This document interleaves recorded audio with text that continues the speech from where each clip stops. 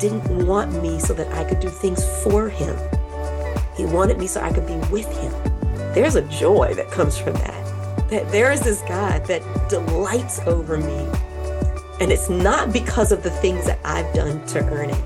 And so there's no circumstance that could change that joy.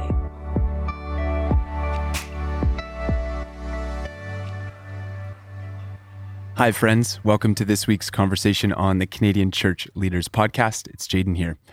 I am recording this just a day after our Canadian Youth Pastor Summit here in Vancouver, BC.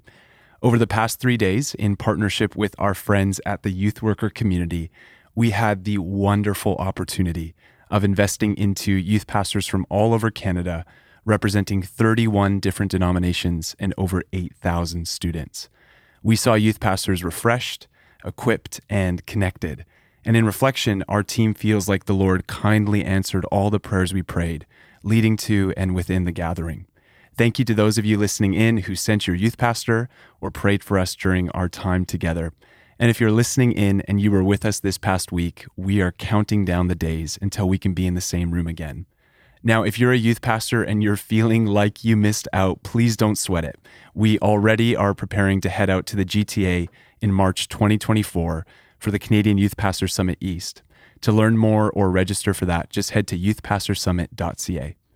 Okay, carrying forward this theme of youth ministry, today we have on the brilliant Ebonie Davis. Wherever you sit in your church's org chart, we think this interview with Ebonie will serve you. Ebonie is an associate pastor of youth at Trinity Baptist Church in Waldorf, Maryland. She has her master's in student leadership from Huntington University and was a founding member of the Arbor Research Group, which helps important mission-based organizations like Orange, Christianity Today, and Youth for Christ do thoughtful, data-informed ministry. Ebonie is the co-author of the book Disrupting Teens with Joy, and I love this subtitle, Helping Teens Discover Jesus-Focused Gritty Faith. And that's one of the themes that she and Jason lean into in their conversation. How can the church be a part of cultivating this Jesus-centered joy in students? The two of them also chat about spiritual formation in the youth space, a whole church vision for youth discipleship, and Ebonie also shares her deeply tragic and beautiful story of how she came to know Jesus. Thanks, Ebonie, for trusting us with that. Personally, I don't think I've ever met someone who exudes as much joy as Ebonie, and in the context of her story, it's clear that Jesus is all he says he is and can do what the psalmist says, redeem our lives from the pit. Without further ado, here's a word from our friends at the Canadian Bible Society and World Vision. Then we'll head in with Ebonie and Jason. I want to thank our friends at the Canadian Bible Society who make this episode possible. We want to highlight a resource they developed called the Bible Course, a course that was created to help the average person engage with God's Word in a deeper way. The Bible Course includes 8 weeks of video teaching that are all designed to connect the events, books, and characters of Scripture together into one big story. This course can easily be run in small groups, and even is a great follow-up to something like Alpha if you're running that. To check out the first video for free and to learn more about the course, just head to biblesociety.ca/thebiblecourse, and you'll find all you need. That's biblesociety.ca/thebiblecourse.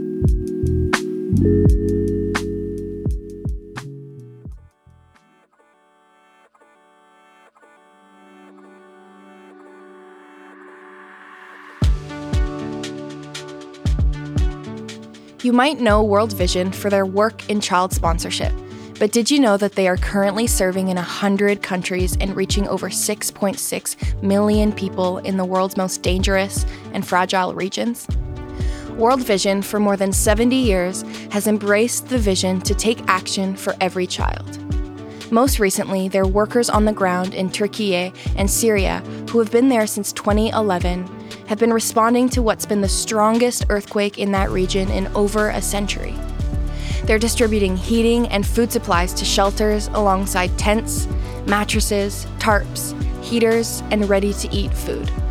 Last year, they responded to the Ukraine crisis as well, and continue to serve over 650,000 people and 250,000 children impacted by the war there.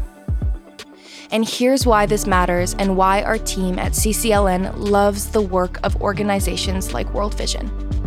We want churches in Canada to be connected to the needs of people around our world. And we believe your church, through a partnership with World Vision, can be meaningfully engaged in the work of the global church to serve children and vulnerable people. So we want to connect you to Chris from the World Vision team. Chris is the National Manager for Church Engagement and would love to grab virtual coffee with you. You can get in touch with him using the link in our episode description or by visiting worldvision.ca/churches to connect with your local World Vision Church advisor in person. If your church wants to feel prepared when crises happen, we know the team at World Vision is one of the best partners to have for your church. So please reach out to our friend Chris to learn more.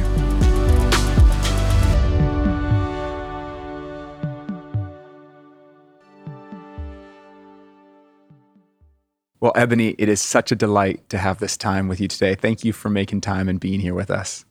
Thank you for inviting me. I'm grateful to be here.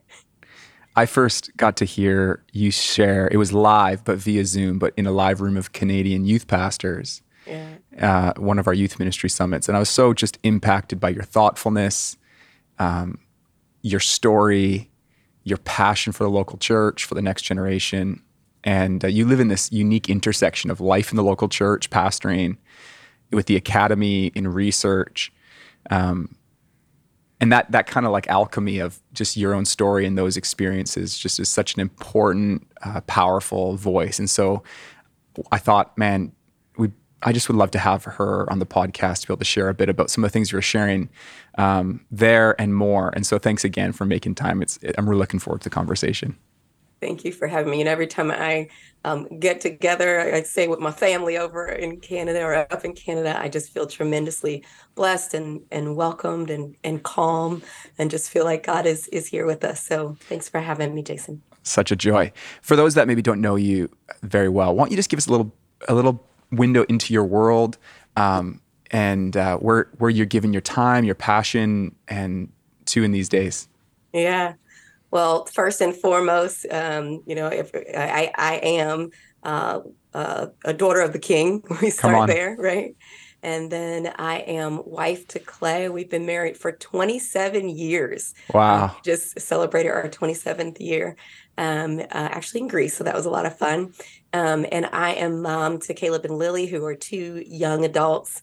Both of them are in college and trying to make their own way. So that's a lot of fun. But my ministry and my passion is I'm a youth pastor in a church in Maryland, just outside of Washington, D.C.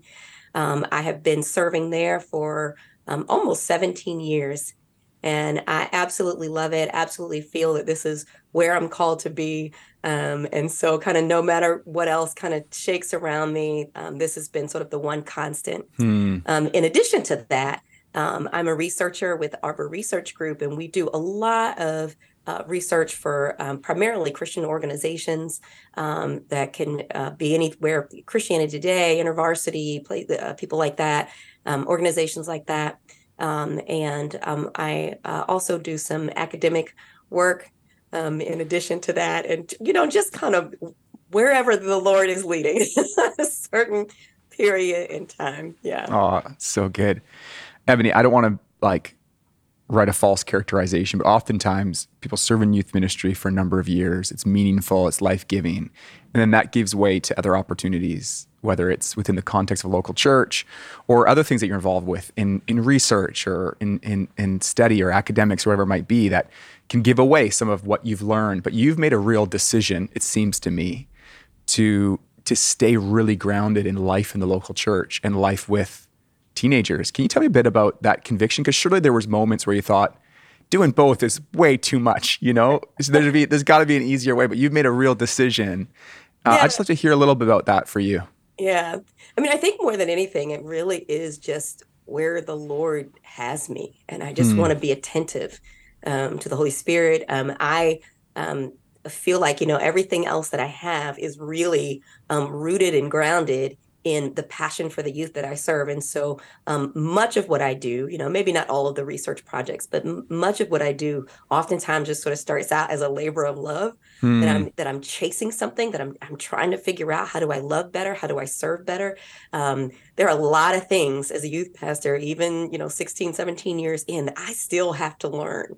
And so I think the youth ministry that I'm in is kind of what drives me into the other places, because it's like, I need to learn how to do this better. My very first research project was in multicultural youth ministry, which is a great passion of mine. And I have taught on multicultural youth ministry and consulted on multicultural youth ministry. But really, I was just a youth pastor trying to figure out how to minister to the kids that God was bringing into my ministry. And even as my ministry sort of evolves and changes and I see new faces, I'm trying to learn that again, because it's a different sort of mix. And so really, God has just given me a passion for young people. And I guess that's just where it starts for me. Tell me a little bit about the conversation and the research and the work you've done around multicultural youth ministry. And I'm sure it's rooted in your own story and experiences. But this is an important conversation, obviously not just in the youth context for our churches, I'm in Vancouver, very multicultural city, but every city in Canada to various degrees. And what kind of questions should we be thinking about as pastors, trying to go, how do we be thoughtful in cities like this to do church and to build community, knowing that people are coming from all over the world and all these different experiences? What might you say to pastors who are wrestling with that? Yeah. Before I tell you what I would say to pastors, one thing that I would challenge pastors to do is to go and worship someplace that's not comfortable. I think one of the things that really spoke to me when I first came to the church where I serve at, here we were, this African-American family. We had moved a county away from where we'd grown up. And at the time, it was still a predominantly white community, and therefore most of the churches were. And so I had a friend who moved down here, and she invited me to this church. And I remember, because we go all the way back to our old community, thinking, we just won't fit in churches in this community. So we'd go all the way back to our community, and we'd try to go to church there. So this church she invites us to, we literally drive past the first Sunday going, no, I don't think we're going to fit in at this church. But she kept inviting, and we came in. And I remember it just being uncomfortable, but somehow feeling like God wanted us there for a purpose. And of course, I believe that purpose was that he would eventually call me into the youth ministry at this church. But that experience, and not just that experience, my husband having been in the military and we living in Japan, sort of gave us an opportunity to know what it felt like when everything kind of wasn't in our cultural context. And sometimes how hard it could be to learn, to receive, to feel like that you belonged when things weren't in your cultural context. So I think that would be one challenge that I would give. But then I would challenge you to look at the kids, not just in your church, but in your community, right? Who is God calling you to reach? And to try to imagine what their experience would be. Would they feel like they belonged if they walked into your church? Now, that requires some humility, right? And not even your church. Before they get to the church, most of them are going to come in through the youth group, right? Yeah. So, when they walk into your youth group, are they going to feel like they belong? And so that requires a lot of humility, it requires a work of the Holy Spirit to allow us to see with eyes, because it's difficult. I see things that are favorable and comfortable to me, just like anyone else does. And then to start to ask, when kids come in who are from different backgrounds, am I asking them to leave who they are at the door in order to fit in and feel a part here? So am I asking them to just assimilate? Or can I say, I value you and your background enough to accommodate you, right? Now, this sounds like it's really difficult, right? But when you love the kids that you're serving, right? And that was me. I was just driven. I love the kids that I was serving, and I didn't feel like I was serving them well. I always tell this story, like youth ministry for me was different growing up. Right. And so I'm coming in and y'all are asking me, like, I got the teaching part down, but like, why do y'all play kickball so much? I don't understand. These are not things that we did. And so I just needed some time to learn and become a student of the kids that I was serving. So that's what I would say. Are you a student of the kids that you're serving? When they feel like they belong, then that's when you start to make some ground, right? And that can be as easy as, what are you serving for snack? Do you maybe think about, in ours we have a growing Latino population, and sometimes that means, I'm going to serve taquitos and not just pizza all the time or whatever, So just thinking about, or how are you framing the gospel, is kind of a more serious thing. What are you expecting, right? Again, I'm learning. Our community is changing again. And for a minute there, when my Latina students weren't coming in with us on Sundays, I was in my feelings. I was feeling some kind of way, right? Well, really, they are familial, right? And so they want to be with their families. And I had to learn that wasn't a slight on the youth ministry or anything. That was just them doing what came natural to them. And so we've got to become students of our students so that we can learn to love them well and serve them well, and point them to Jesus in a way that they can understand and is relevant to them. I really appreciate that. I wish I asked you earlier, how did your own personal faith come alive? Like when did you, and how did you discover Jesus so personally? Because you got this vibrant, radiant, joyful faith. And I know you've cultivated over some years, but when did that most come alive for you? Yeah. I grew up in a home with a mom who was saved and a dad who was not. And so that was interesting. And it caused a lot of issues, a lot of conflict in my home. My mom comes from this charismatic background. And so we knew a lot about Jesus because she talked about Jesus a lot. But she didn't actually, you almost felt fearful of him. In fact, I remember praying because I knew I was supposed to love Jesus. I remember as a child praying, Jesus, I love you. Please don't come in my room when I sleep, because I was afraid of him. Please don't come in my room. And kind of went on with that. At some point, my mother and father just had a massive falling out about us attending the church. My father just did not like it. And so they agreed, and I always say it was probably one of the few agreements I ever had my parents make over the years. And they agreed that he would be able to take us to a local church. And he would sit in the parking lot and read the paper while we went to church. So that was the agreement. They have to go to church. And he said, not yours. And so we'd go and we'd sit in the parking lot. He'd sit in the parking lot, read the paper while we went to church. Well, there was a pastor there, or youth pastor there named Brother Jay. And Brother Jay took us under his arms like we were his kids. And, wow. Brother Jay eventually feels called to go and start his church. And so we followed him. And Brother Jay just really, I guess he was he was a senior pastor, but it was a small church. It was a storefront church. It never got much bigger. But he would really look for the gifting in each in each person. And so I was in the praise team and I worked with the children, that sort of thing. And he just made sure that we were a part of the church. And so, but there became a time when I had a very, very traumatic event in my life. And when that traumatic event happened, it just I just fell apart, basically. I fell apart. My parents really didn't know how to handle it well. It was just a really hard time in our family. And so as a result, I became a runaway. And so I started running. I've been asked, years later, what was I running from? And I said, I think I was running from myself, but it was we were already in this home where there was sort of a lot of arguing and fighting. And then I'd had this traumatic thing that wasn't being handled well. And I just started running away. And eventually, my parents, not knowing what else to do,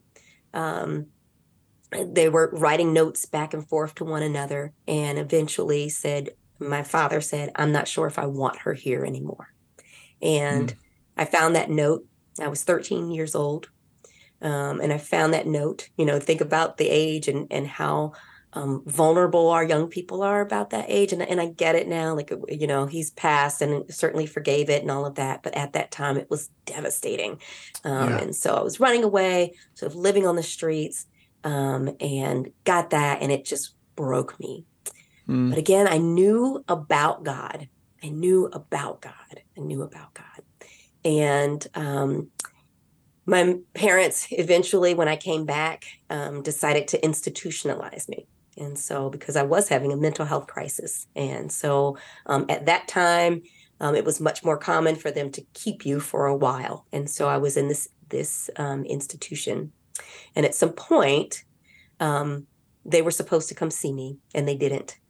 And I was devastated. And I had never felt so completely alone, just broken in my entire life. And so that night, because I was so upset, they were concerned that I would harm myself. And they decided to put me in the padded room. And I sat in that room, crying and sobbing and afraid and feeling so alone. And at that time, I remember just saying, God, I don't have anybody else. So if you're real, I need you. And just really felt this, can't explain it. I don't know, but he was there, and he let me know that he was there with me in that room. And that's where I gave my life to Jesus. And then I had Brother Jay, who was sort of nurturing this life as much as he could. But I didn't know what it looked like to follow Jesus. I knew what was going on with my mom. And she's a very godly woman. And, I say she's a walking Bible and, all that type of stuff, but because of the church situation that she was in, it wasn't really joyful. It actually didn't seem that appealing. And so I didn't know what it looked like to follow Jesus. After I came out of the hospital, I was sent to live with my grandparents, and then only came home on the weekends, where thankfully I got to see Brother Jay. But I just started okay, I don't know what this looks like. So I'm just going to be good, because I'm so grateful. I felt God had changed something. I felt he was there, that I would never be alone again. And it was okay, well, I'm just going to be good. And so I became the most goody of goody two shoes, or at least what I thought that looked like. That's what I became. And so I got good grades, and, I was in the clubs and, at school, all of those types of things. I had a job, I felt being good just meant, okay, I just need to have one boyfriend. As long as I only have one boyfriend, that's fine. All of that type of stuff. And all of that seemed to work for me. And then I met my husband. And I had been through some things, with some boyfriends. I'd been through some rough things. I was young. I met my husband. I thought, this guy is perfect. I mean, he was so pure. Here I was, you're a runaway. You're on the streets. Things are happening. Bad things, hard things are happening, And so here I was, sort of this damaged girl, meeting this sort of very pure, sort of hometown guy, and he loved me. And so we got married, and we were young, he went into the Air Force, followed him, lived in Japan. And it was great. It really was great. And then my husband got sick, and he got really sick. And I was only 22 at the time when he got sick, and we were told that he was going to die. And I thought it was my fault, because all I could look at it was and say was he was fine. And then he married me, and now he's going to die. And I remember being so angry with God, Why would you take him from me? Why would you do something to him? Why wouldn't you do it to me? God, I thought we had a deal. Yeah. Um, and it was sort of through that process, eventually my husband was kind of sick of me, as he said, mourning his death while he was still around, And eventually he kind of has this come to Jesus moment, and he said, quit acting like I'm dead and start trusting God. And that was sort of a jolt to me. And it made me start searching and saying, well, wait a minute, something's missing, because if this isn't what it's like, if following God doesn't mean that I do the right things and then God blesses me and makes me a happy life, makes me have a happy life, then what is it to be a follower of Jesus?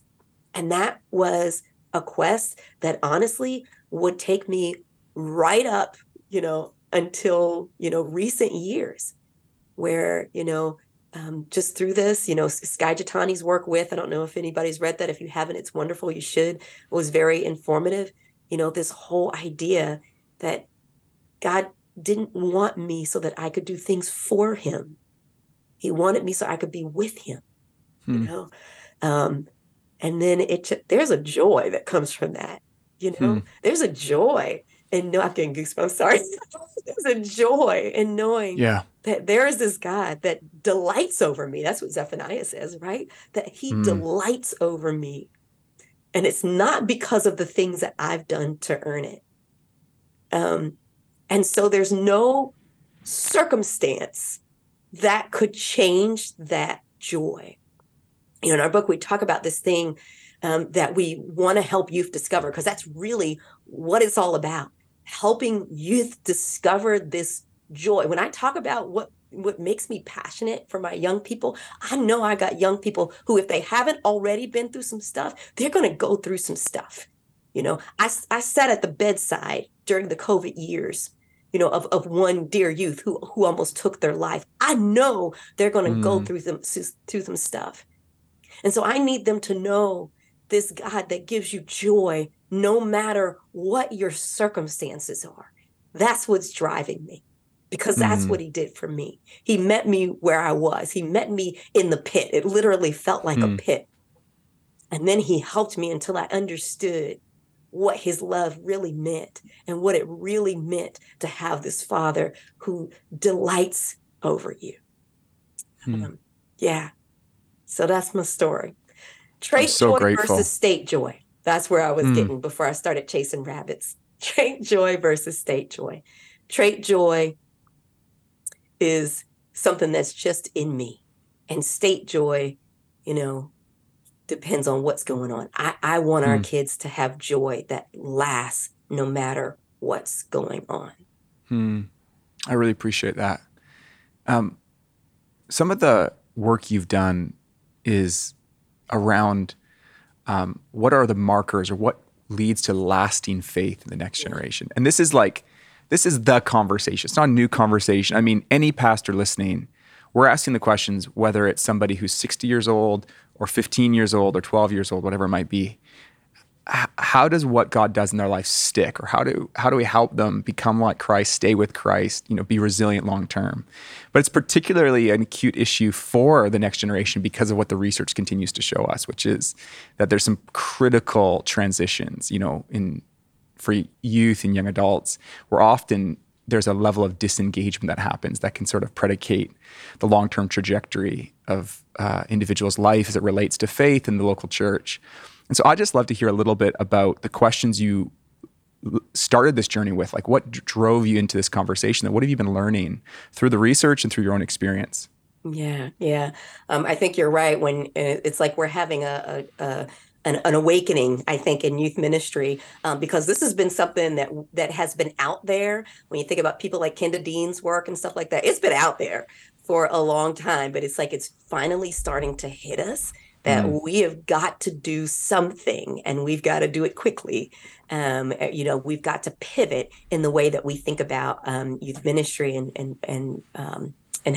what we dedicate our time to. So I think when we talk about what makes faith stick, in my book, we talk a lot about habits And so I'm going to talk about habits, but then I've got to back up a little bit. Okay. So, so I'm gonna give you nuts and bolts, but then we got to back up and talk a little bit about foundation as it relates to young people. I think habits goes for everyone, right? In our book, we talk about habits, and for anything that you want to do well, you have to develop a habit, right? That's anything.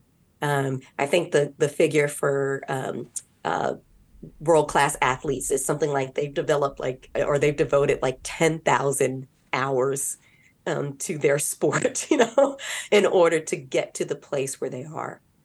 And so when we talk about having a relationship with Jesus and having a relationship that's going to last beyond youth group, we've got to get to a place where we can help our young people develop a grit, right, in their relationship with Jesus. Now, kids understand grit, right? They understand it. If they understand it if they want to be on the football team. They understand it if there's a certain a college that they want to get into. They understand it even if there's a girl or guy that they really got their eye on. They understand devoting some extra attention to that, right? And so in order to, if we're going to help them to have a resilient faith with Jesus or a resilient faith in general, we have to help them to understand that their life with Jesus itself has to have some grit. Their relationship with Jesus has to have some grit. They can't just kind of think of them as the nominal guy that they talk about on Wednesday nights and if they make it to church on Sunday.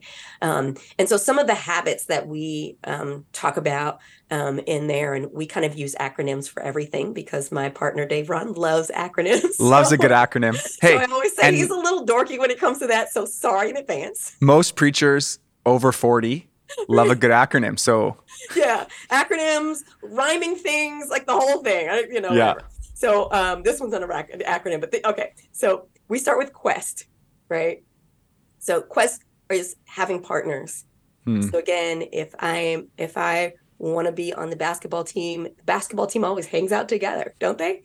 And so when we talk about Quest, it's like finding people who will journey alongside you that really want that relationship with Jesus that you want, right? That they're trying to go deeper as well.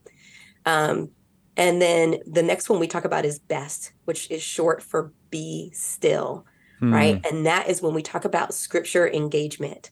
So can I just say, Ebonie, that's a really good one. Like it took me a minute there. I was like, I know BEST rhymes with Quest, but where's this one going? No, they're all coming. They're all rhyming. Come on. When you got Dave Ron in the mix, it's all coming and it's all going to rhyme. Okay. So again, my apologies in advance. No, I like it. Keep going. Sorry to interrupt. Be still. Tell me more.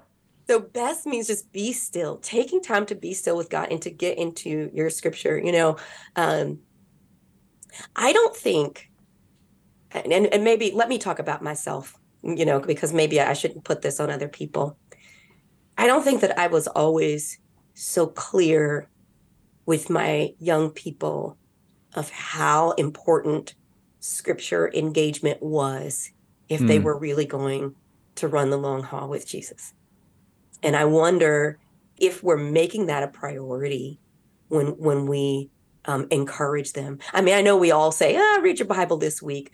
No, really, like it can't happen. It won't happen, And so encouraging them to be still, even if it starts with, 1 minute, 5 minutes a day, whatever it is, encouraging them to take some time to be still. And one of the things we do with Be Still is we encourage young people to read scripture and then do something with it that helps it to sort of sink in. So whether you pray about it, maybe you act on it, maybe you journal about it, maybe you sing a song or look up a song and add that song to your playlist, whatever it is, reading God's word and then acting on it. So we have Quest, we have BEST, we have TEST.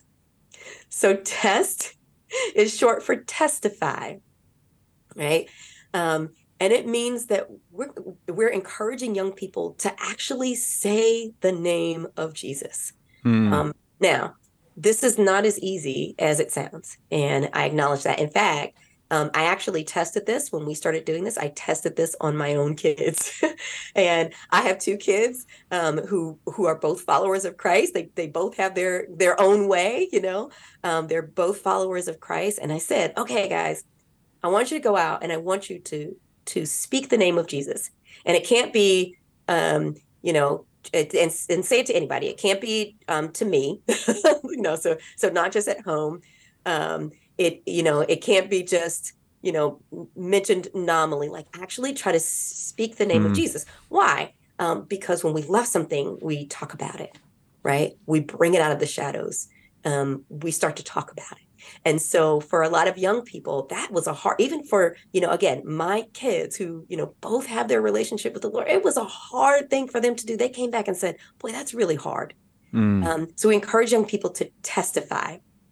And the last one is rest. And rest is that Sabbath habit. Now I can tell you this part of my journey with writing the book and that sort of thing, co-writing with Dave Ryan, really all started in a journey with rest. It started because we were in a program that the Yale Youth Ministry Institute had put together. They had this big grant, and they were working on joy in the good life. And they had senior scholars, of which Dave was one. And they said, you need a junior scholar, and we would like you to study Sabbath rest. And so Dave Ron picked up the phone and called me and said, I'd like for you to study Sabbath rest with me. And I think I laughed because it was, youth pastors are not known for Sabbath rest. We're not known for any rest, right?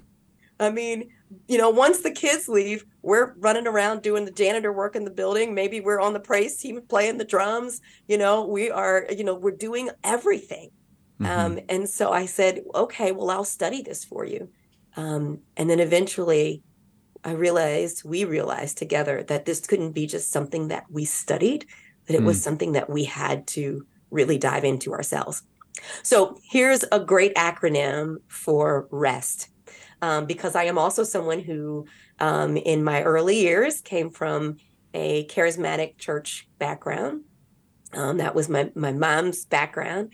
And rest was basically a list of things that you could not do, right? You're not allowed to do this, and this on Sunday. Yeah. And so it was almost like I needed to redeem rest. What God actually meant by Sabbath rest, because he meant for it to be a joy. He gave it to us as a gift. And so here's a great acronym for rest. So the R stands for receive the past week with gratefulness, right? So just taking time to say, what went on in the last week? Where did I see God? Maybe where did I miss God? And now realize that he was at work. The E is enjoying who and whose you are. And that means I get to enjoy not just that I'm a daughter of the King, but that I am Clay's wife and Caleb and Lily's mom, that I am the youth pastor of an amazing youth group, that I get to enjoy all of those things. And I get to spend time, with the people that I love. The S stands for stop. And we are to stop what makes us restless. Now, I want you to put a pin in that because I'm going to come back to it. And the T stands for take hope in the week that is to come. Lord, what are you going to do in the next week? What have you called me to do in the next week? But let's back up to that S. Do you mind?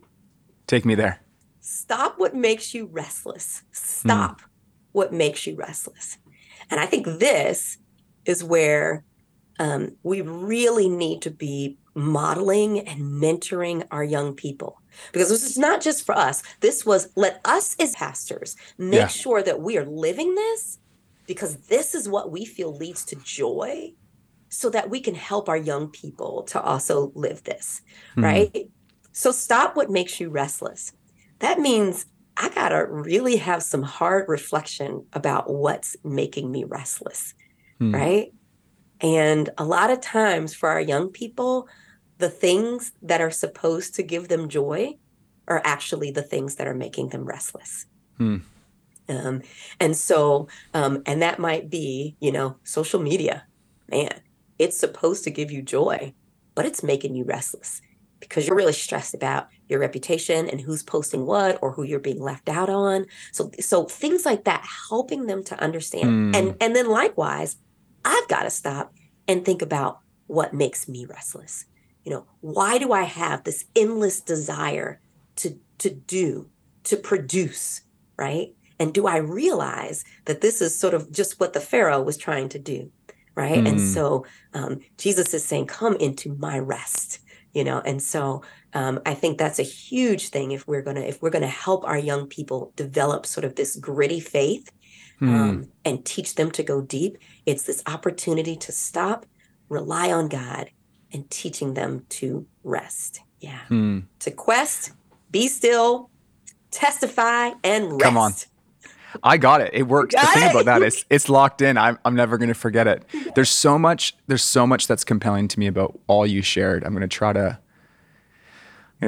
remember all these thoughts, but I want to just throw an idea back at you and you can tell me if how this sits with you or how you might say it better. I'm curious whether this reflects a certain part of the church, a certain part of evangelicalism. And this is true of youth ministry, which is the context you're primarily working on. This is true, I think, more broadly. And I wonder if it's this. In an effort to sort of unhinge the gospel message from works, from a sense of like routine or religion, we de-emphasize patterns like you talked about, patterns of scripture reading, patterns of Sabbath, patterns of fasting, whatever it might be, testify, whatever it might be.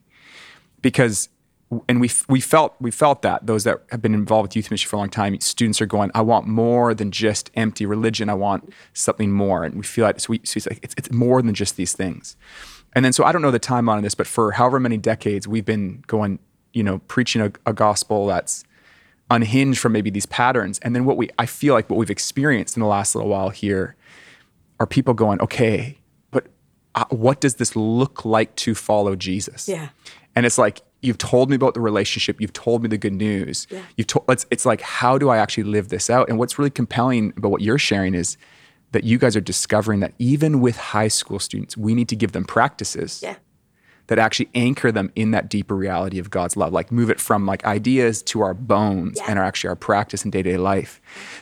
How does that feel? Like, I feel like I'm trying to put my pulse on something that is happening in the church right now, which is we need to recover some ancient practices, but figure out how to introduce our church to them in a way that doesn't undermine this essential, like you don't earn your way in. Like that's the tension sometimes we feel. Yeah, absolutely. And it is a tension. And for someone who, a huge part of my testimony was trying to decades, trying to earn back what I felt God had forgiven me from.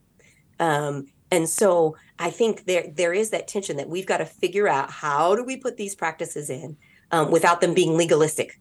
Because I've been in that place too. And it really is helping kids to discover joy and love for Jesus. One of the things that, and I've had interesting debates, and I think Sabbath is a great place to start with this. I've had interesting debates about Sabbath because, Sabbath has to be on and then name your day, right? Yeah. Ebony, I just preached Sabbath. We're in the 10 Commandments at our church, and I was assigned Sabbath. So I'm fresh. If you want to do the debate right now, I'm ready. And yet I just know, for me, from a very practical standpoint, Sabbath generally is pretty tough, not going to happen on Saturday and Sunday, but I can definitely say I'm going to give one day a week, a consistent day, so that I have a routine and a time. And I mean, all the way up to there, it's like, oh, it's coming. I think about the preacher that preaches about Easter, and he says, Sunday's coming. You have that same excitement. Sabbath is coming. Come on. And so I think the key to that is making this about helping kids to learn to love Jesus and not to hit the check marks, right? Even in my Bible reading, I tend to follow a Bible plan because if you can't tell, I can be a little scattered sometimes and chase rabbits, right? Which is not a bad thing when you're reading the Bible. But I tend to follow Bible plans, and I have certain ones that I like, and even things like, if I sit down and I can't give my full attention to Jesus, and I can't give my full attention to the word that I'm reading at that time, then maybe I'm not going to get through the whole, whatever I've got planned for that day, because it's more important that I have attentiveness to Jesus, right? And authentically sort of seeking love and a deeper relationship and depth with Jesus, rather than trying to check the boxes. And so again, we've got to start modeling that, and then helping our young people to understand. But at the same time, we can't go so far with that, which is what we've done, where those things seem to have all but disappeared.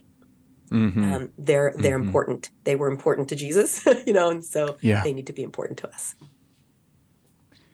What have you learned? Because I think this is when we introduce the idea of whether you call them formative practices, spiritual disciplines, habits, rhythms, as you introduce them to people who maybe are new believers or maybe been following the Lord for a long time, any best practices for how do you introduce this? How do you invite people into it in a way that's going to be life-giving? That helps them discover the uniquenesses of their own wiring and personality within the context of that practice. Like, what have you learned about how we might best take those that we're discipling in our churches on that journey? I'm going to go back to that word quest. That this is a journey that we do together. And it doesn't mean that we, that the way that I engage scripture has to be the way that, this young person or this adult engages scripture.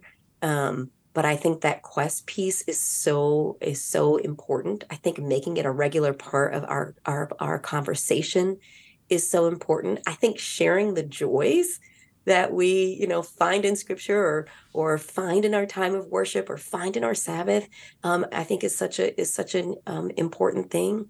A lot of times there are other things like, with young people, they love music, obviously. And so sometimes it's I've done things like, oh, you like music. Now we cannot make music a substitute, but wow, let's see how this connects with, this scripture, and helping them to really dig in. My young people love when we take a song and go line by line.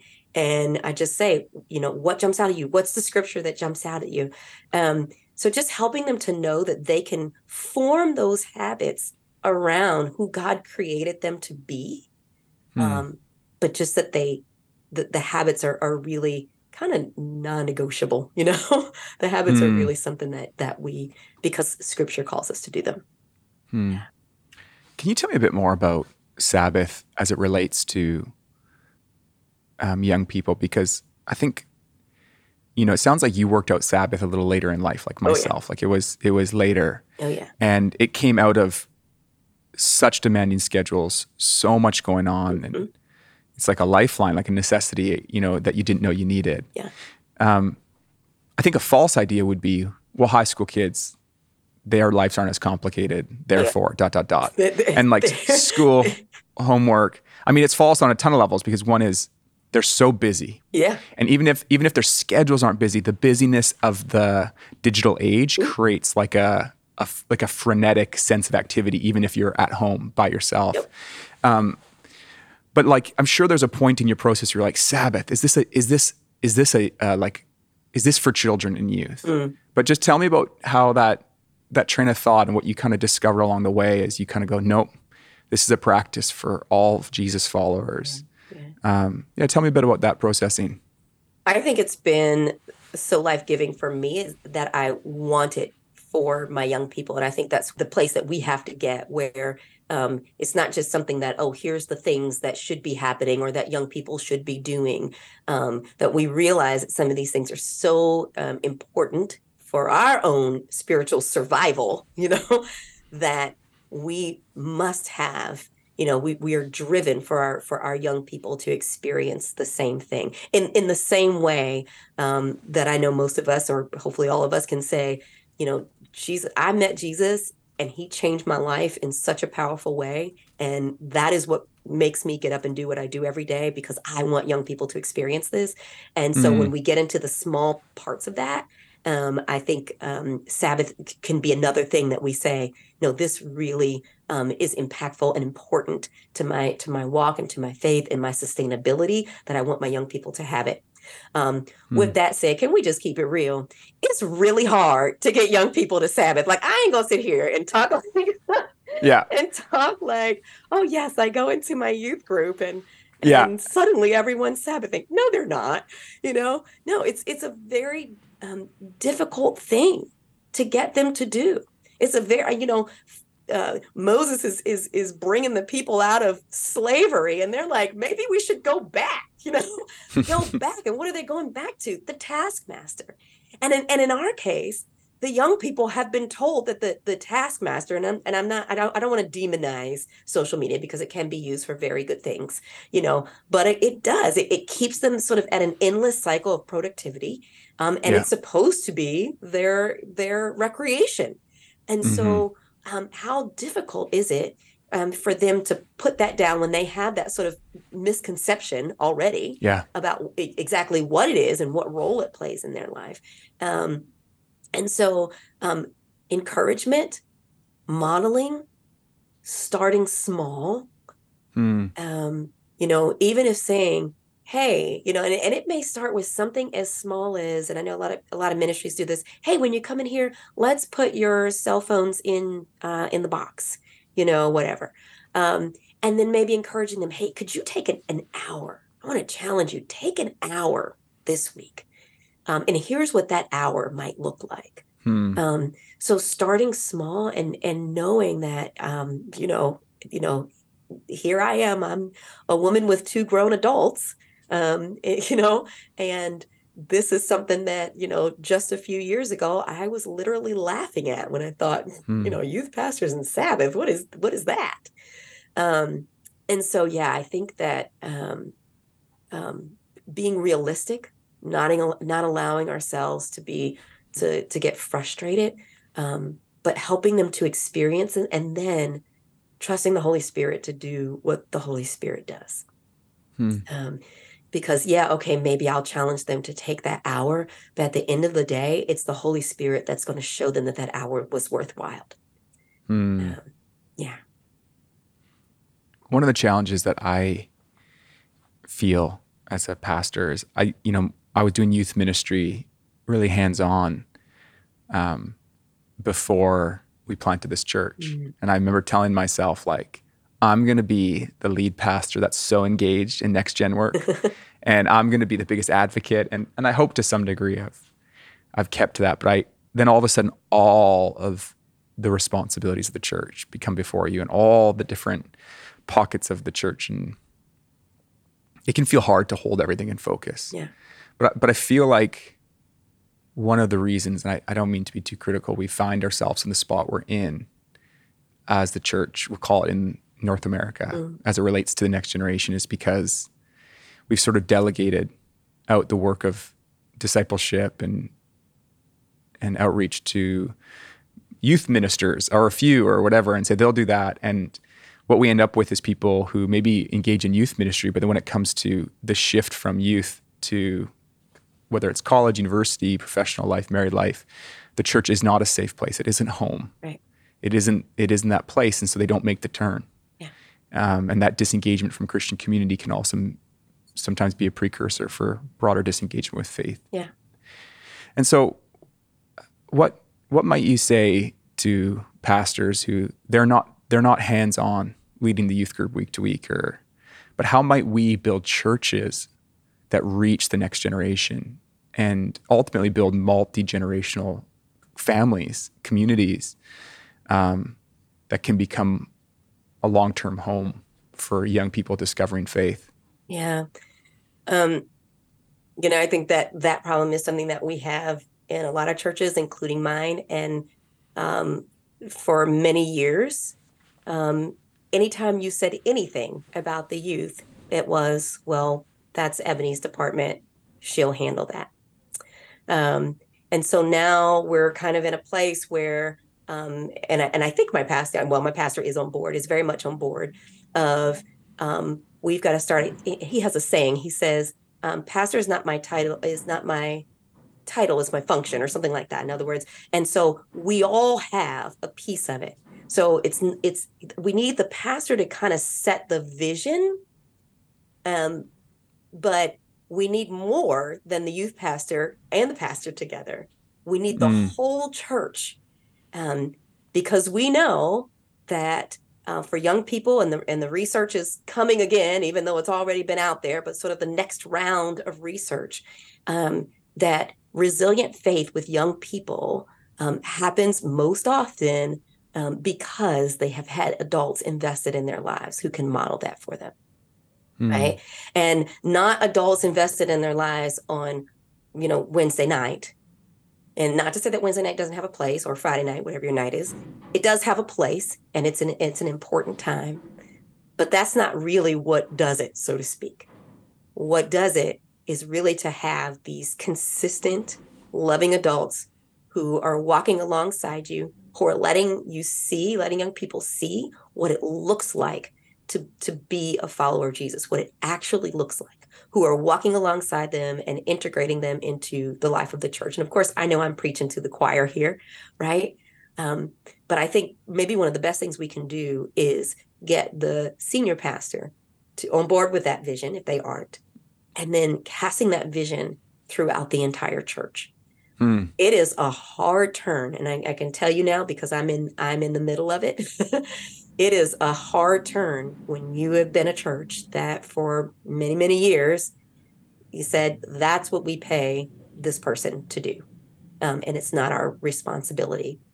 But we'll send a few sponsorships for camp, right? And it's like, well, thanks. But so it really has to be turned into a whole church vision. Then our young people will feel comfortable being integrated into the life of the church, right? Because, we'll bring them in, we'll drag them in, but they don't feel comfortable there. They don't feel like they belong there. And so, but if they know, Sister so-and-so who sits next to them every week, then they will. Yeah. Beautiful. Well, Ebonie, I'm so personally strengthened and edified by this conversation. I'm grateful for you sharing your story, what you've learned, your heart. You're a contagious human to be with. I feel drawn into the joy of the Lord, and I'm grateful for that. And I'm sure for anyone listening, they're grateful for your time invested. And so thank you so much. Thanks for the research you're doing. Thanks for being a long haul youth pastor. Yeah. I'm praying that God would raise up a lot more for our time, men and women that are in that for a long time, so they can pass on their expertise and their care and the wisdom that comes from that, just like you have. And so thank you for being with us today and sharing. I'm so grateful. I appreciate you, and thank you for what you do. And I just want to encourage all of the youth pastors listening that, man, God has given your young people a lot of things. Maybe there's a lot of resource, but you are their greatest resource in terms of what the church has, because it has to offer. Because you are the person that they get to walk alongside with, that will walk alongside with them and help them discover this joy with Jesus. Amen. Amen.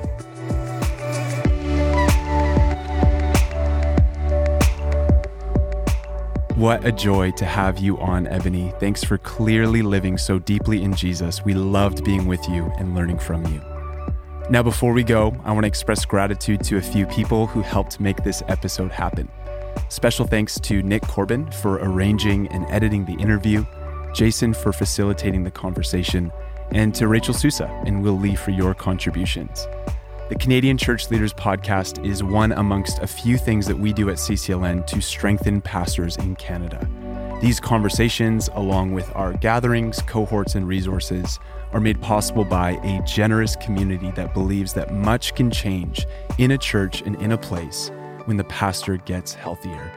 If this mission of fostering health and strength in pastors is something that you feel your heart being moved to, we want to invite you to join our giving community at ccln.ca/give, where you can make a one-time or a regular donation. And for pastors who have already benefited from our work at CCLN, we want to invite you and your church to partner with us. You can find out more about that at ccln.ca/churchpartners. Thanks for considering becoming a part of this community that's lifting up pastors across our nation. Well, that's it from me. Lord bless you as you continue to serve young people personally, and as you consider how your church can see this next generation thrive in Jesus. Bye for now.